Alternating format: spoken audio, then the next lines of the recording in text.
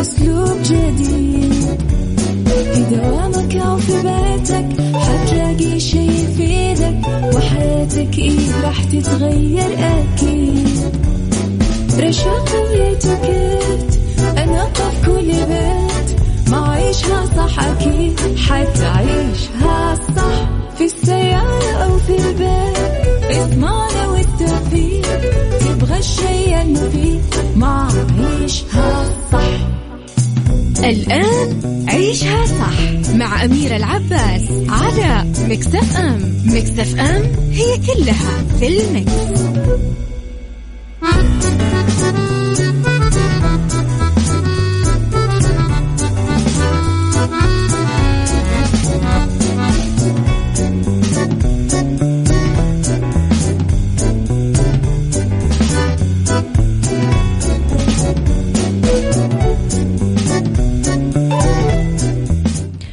يا صباح الورد والخير والسعادة والجمال والرضا والمحبة والتوفيق وكل شيء حلو يشبهكم. تحياتي لكم في يوم جديد، وتحياتي لكم في 3 ساعات جديدة. ساعتنا الأولى دايما تكون أخبار طريفة وغريبة من حول العالم، جديد الفن والفنانين، وآخر القرارات اللي صدرت محليا. ساعتنا الثانية تكون قضية رأي عام وضيوف مختصين. ساعتنا الثالثة صحة وجمال وديكور وفاشن ومطبخ. على تردداتنا بكل مناطق المملكة تسمعونا على رابط البث المباشر أندرويد وآي أو إس، وعلى تطبيق ميكس اف ام أيضا أندرويد وآي أو إس. طبعا على رقم الواتساب دايما أخبارنا وآرائكم ومقترحاتكم ترسلوا لي على 0548811700. أما على ميكس اف ام راديو، تويتر، سناب شات، انستغرام، فيسبوك، جديدنا، كواليسنا، تغطياتنا وكل ما يخص الإذاعة والمذيعين. طبعا إيش أسمعكم؟ لمحته عبد المجيد، هو عبد المجيد منزل عاد ألبوم نار. عيشها صح مع أميرة العباس على ميكس اف ام. ميكس اف ام هي كلها في الميكس.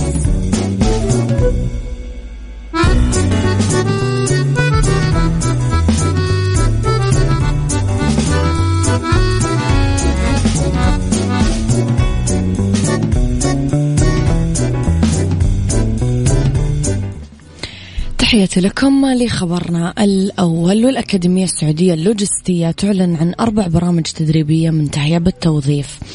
أعلنت الأكاديمية السعودية اللوجستية عن بدء التسجيل بالمرحلة الأولى من البرامج التدريبية المنتهية بالتوظيف للكوادر السعودية من الجنسين ذكور وإناث ب4 تخصصات تدريبية. تأتي التخصصات في إدارة سلاسل الأمداد اللوجستية والتجارة الإلكترونية والميل الأخير وإدارة المخازن والتسويق والمبيعات وخدمة العملاء. تهدف إلى تطوير الكفاءات الوطنية وبناء القدرات المهنية المتخصصة ب7 قطاعات تستهدفها الأكاديمية، هي الخدمات اللوجستية، سلاسل الأمداد، الخدمات البريدية اللوجستية، قطاع النقل البري والنقل الجوي والنقل البحري والموانئ والتجارة الدولية والشحن والتصدير والتجارة الإلكترونية وإدارة المخازن. أوضحت الأكاديمية أن مساراتها التدريبية تأخذ في عين الاعتبار التنوع التدريبي لتلبية الطلب والاحتياج في سوق العمل، ووفرت 4 مسارات رئيسية. أولها البرامج التأهيلية الطويلة اللي تمتد ل 12 شهر، راح يتخللها تدريب على رأس العمل لكل متدرب بتخصصاتها المعلنة حاليا كمرحلة أولى. تضمن المرحلة الثانية هذا المسار 4 تخصصات أخرى، هي النقل والتوزيع، إدارة عمليات الشحن والجمارك، وإدارة الموانئ والعمليات، والتجارة الدولية والاستيراد والتصدير. والمسارات ال3 المتبقية اللي راح تعلن عنها الأكاديمية عن تفاصيل تقديمها في أي وقت لاحق، هي مسار برامج الدورات القصيرة تدريب عن بعد، مسار برامج الشهادات المهنية الاحترافية الدولية، ومسار البرامج التنفيذية المتخصصة. آخر شيء، دعت الأكاديمية السعودية اللوجستية الراغبين في الالتحاق بالمرحلة الأولى من البرامج التدريبية للمبادرة بالتسجيل من خلال زيارة موقعها الإلكتروني والاطلاع على شروط التسجيل وتفاصيل البرامج التدريبية. وسيتاح التسجيل بدءا من اليوم وحتى يوم الأحد الجاي طبعا الموافق 8 أغسطس. كل التوفيق أكيد للجميع في هذه الخطوة.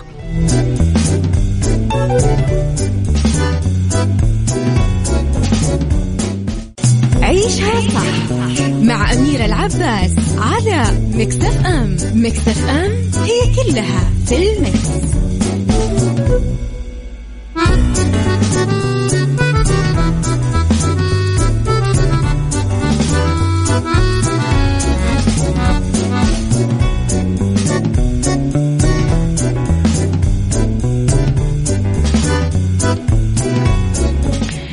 يسعد صباحك بكل الخير يا عبد الله القاضي. صباح الخير يا أبو عبد الملك، وصباح الفل، صباح الورد يا فن البساطة. مستحيل ما نتكلم عن الخبر اللي متصدر الصحف. نيلي كريم كشفت عن هوية عريسها الثالث، وتبين أنه هو لاعب السكواتش المعروف هشام عاشور، بعد ما سجلت اليوم أول ظهور رسمي برفقته في كواليس اليوم الثاني للبطولة العربية المصرية الدولية بالم هيلز للناشئين والناشئات، بمشاركة أكثر من 540 لاعب يمثلون 13 دولة من مختلف أنحاء العالم. ويحضرها هشام بصفته مالك ومؤسس لعدة أكاديميات متخصصة في تعليم وتدريب الناشئين داخل مصر وأمريكا.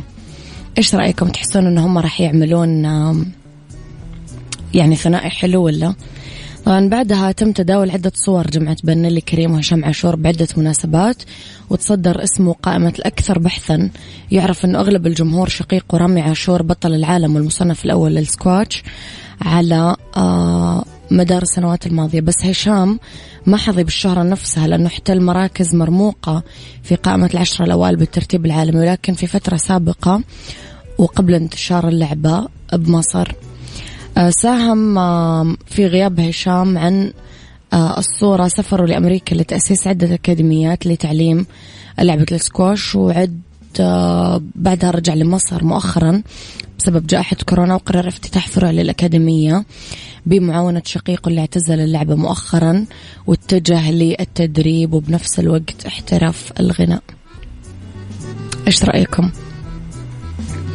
نيلي كريم أكدت أن عقد القران راح يتم يوم 16 أغسطس المقبل بوجود العائلة وبعض الأصدقاء، وفضل التكتم لحين موعد عقد القران. طبعا زواج هشام عاشور هو الأول في حياته وهو الثالث لنيلي. بالنسبة لفارق السن بين نيلي كريم وهشام مو كبير كما روج البعض، يعني 8 سنين بس.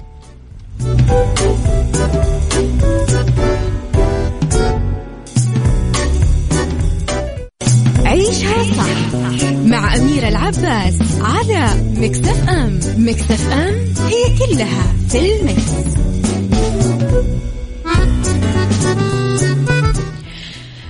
على غرار السينما الأمريكية يترقب الجمهور انطلاق أول عالم سينمائي عربي، وسط أمل كبيرة أنه يكون هذا المشروع الفني خطوة البداية لمنافسة السينما العربية لنظرتها العالمية. قام المخرج المصري بيتر ميمي صاحب فكرة المشروع الفني بتسمية هذا العالم السينمائي بالمستضعفون، على أن تطرح سلسلة من الأفلام والمسلسلات لأبطاله خلال الفترة الجاية. أكد ميمي خلال تصريحات إعلامية أنه فيلمه الجديد موسى اللي سيتم طرحه بدور السينما خلال الأيام المقبلة راح يكون بمثابة خطوة البداية في صناعة هذا العالم السينمائي، وأنه الهرم الرابع بطل أحد أفلامه السابقة يحمل نفس الاسم، وراح يكون إحدى الشخصيات في عالم المستضعفين أيضا. تعتبر تلك الخطوة بداية فصل جديد لصناعة السينما في مصر والوطن العربي للسير بخطة ثابتة نحو منافسة السينما العالمية اللي قامت بتجارب مشابهة مثل سلسلة المنتقمون اللي تقدمها شركة مارفل العالمية. كل توفيق أكيد للسينما العربية، واللي نتمنى أنها تغزو العالم كله أكيد.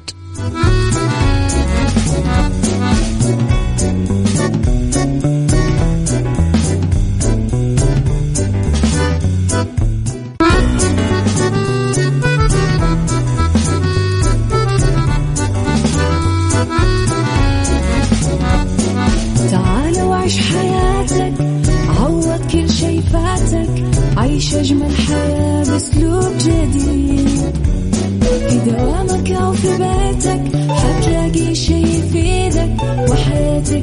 راح تتغير أكيد.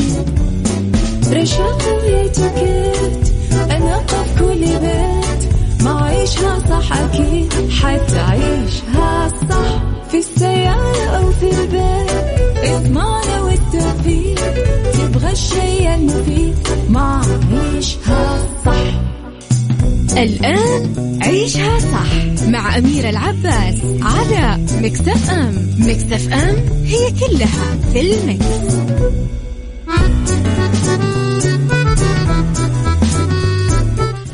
يا صباح الفل والورد والجمال والسعادة والرضا والخير والمحبة والتوفيق والفلاح وكل شيء حلو يشبهكم. تحياتي لكم وين ما كنتم وصباحكم خير من وين ما كنتم تسمعوني. أرحب فيكم من وراء المايك والكنترول. أنا أميرة العباس. ساعتنا الثانية اللي اختلاف الرأي فيها لا يفسد للودي قضية، لولا اختلاف الأذواق حتما لبارة السلع توضع. مواضيعنا دايما على الطاولة بالعيوب والمزايا، السلبيات والإيجابيات، السيئات والحسنات، تكونون أنتم الحكم الأول والأخير فيها. وبنهاية الحلقة نحاول أننا نصل لحل العقدة ولمربط الفرس. مهارات الاستماع للاتصال الفعال بمكان العمل. قولوا لي من وجهة نظركم إيش الاستماع للاتصال الفعال بمكان العمل؟ قولوا لي رأيكم في الموضوع قبل ما أبدأ أشرح لكم عنه. اكتبوا لي على 0548811700.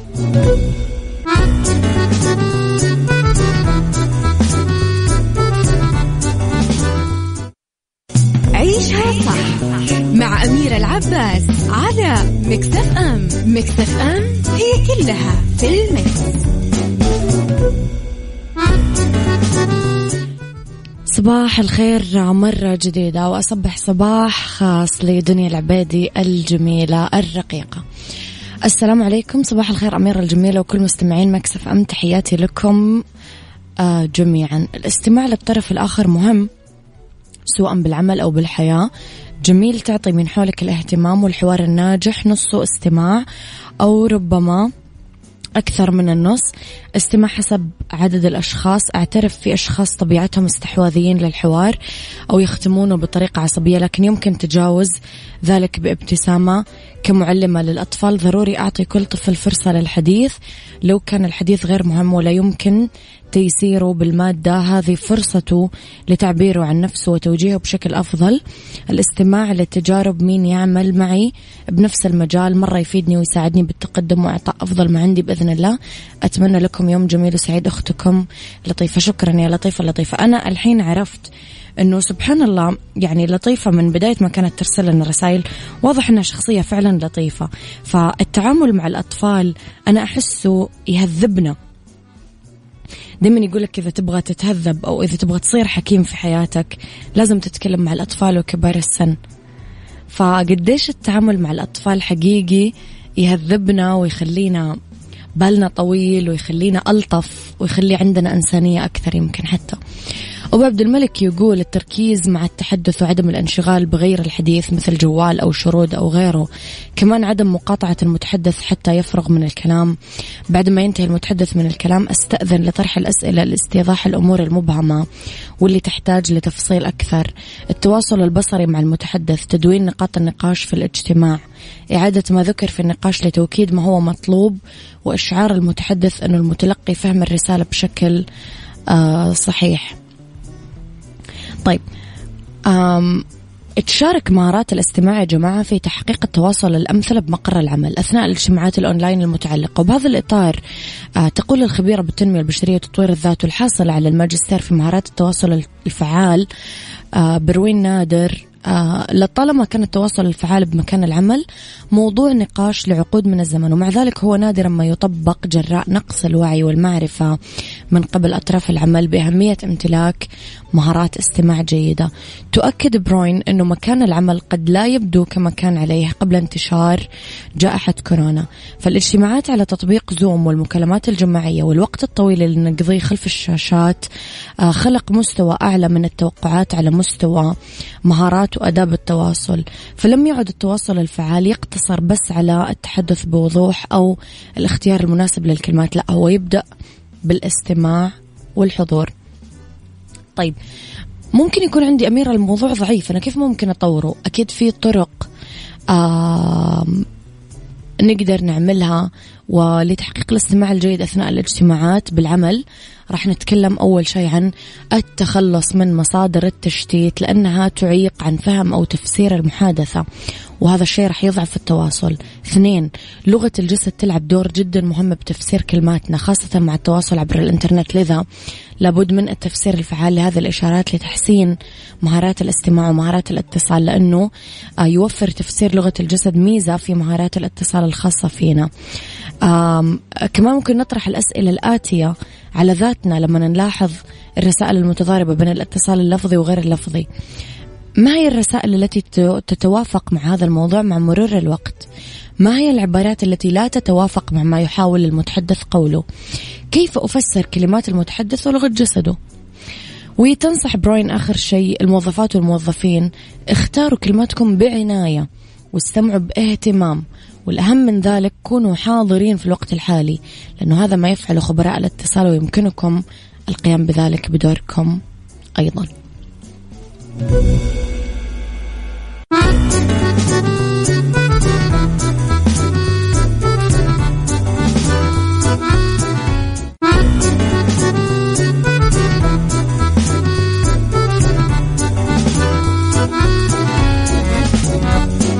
تعال وعيش حياتك، عوض كل شي فاتك، عيش أجمل حياة بأسلوب جديد.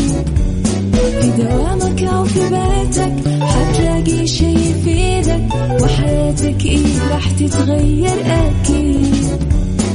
رشاق ويتوكيت أنا قف كل بيت، ما عيشها صح أكيد حتعيشها صح. في السيارة أو في البيت اسمعنا والتوفيق، تبغى الشي المفيد ما عيشها صح. الآن عيشها صح مع أميرة العباس على ميكس اف ام. ميكس اف ام هي كلها في الميكس.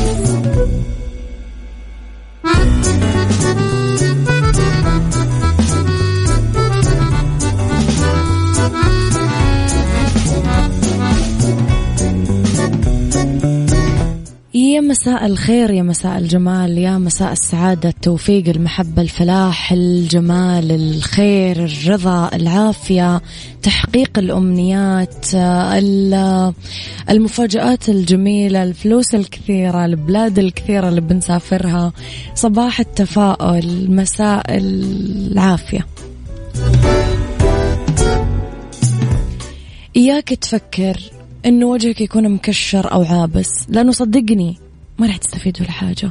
بس دايما يقولك اختر الرضا والقبول ترضى وتسعد بحياتك. اقبل وارضى بكل ما يحصل، راح يجيك الأحلى.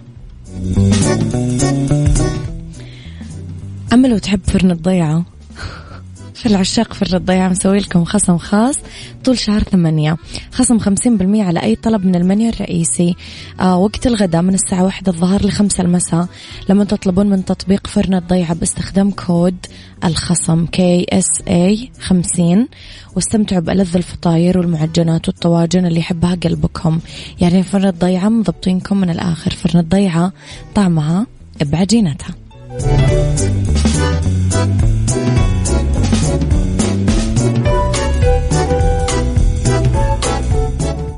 بالدنيا صحتك مع أميرة العباس في عيشها صح على ميكس اف ام. ميكس اف ام it's all in the mix.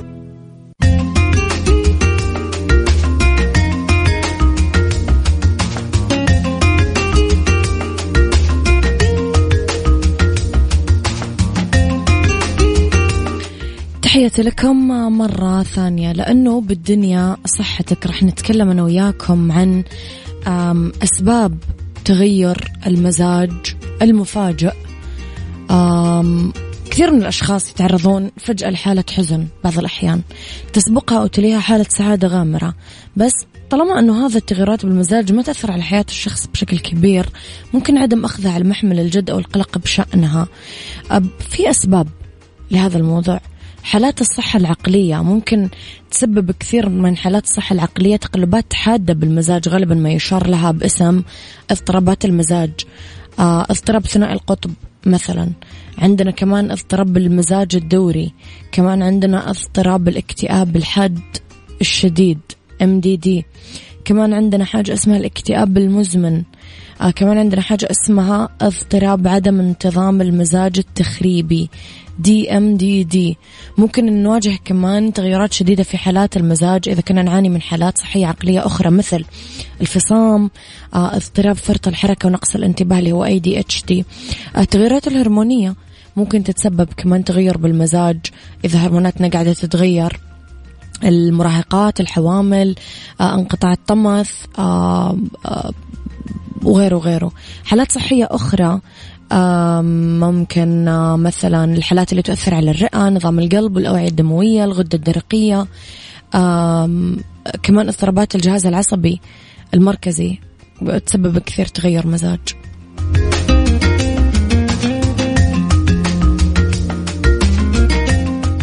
ربط أحزمة مع أمير العباس في عيشها صح على ميكس اف ام. ميكس اف ام it's all in the mix.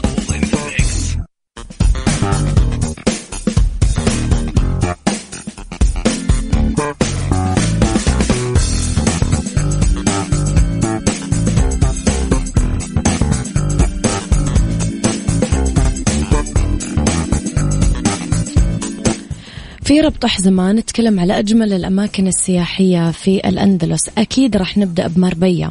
على طول كوستا ديل سول تشتهر مدينة ماربيا بالمناظر الطبيعية الخلابة على شاطئ البحر والمتنزهات اللي تصطف على جانبينها أشجار النخيل، الشواطئ الرملية الممتدة على طول خط ساحلي.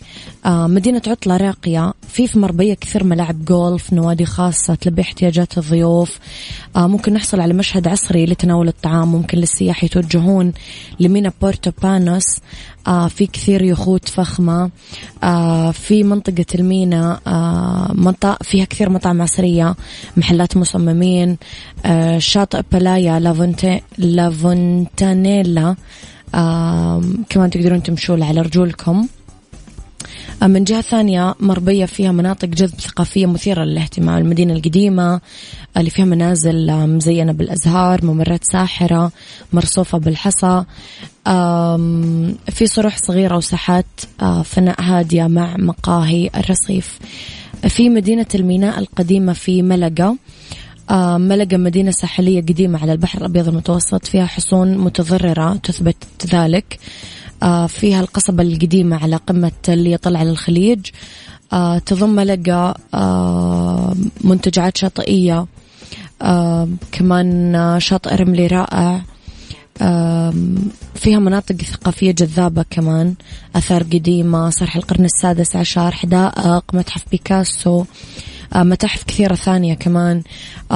كمان نتكلم على مدينة مبهجة لأنه استكشافها حلو ومليانة مقاهي خارجية وتراسات تاكلون فيها في الهواء الطلق. جيان كمان أجواءها الطبيعية خلابة، تغطي التلال المنحدرة بساتين زيتون، غرقانة بالتاريخ.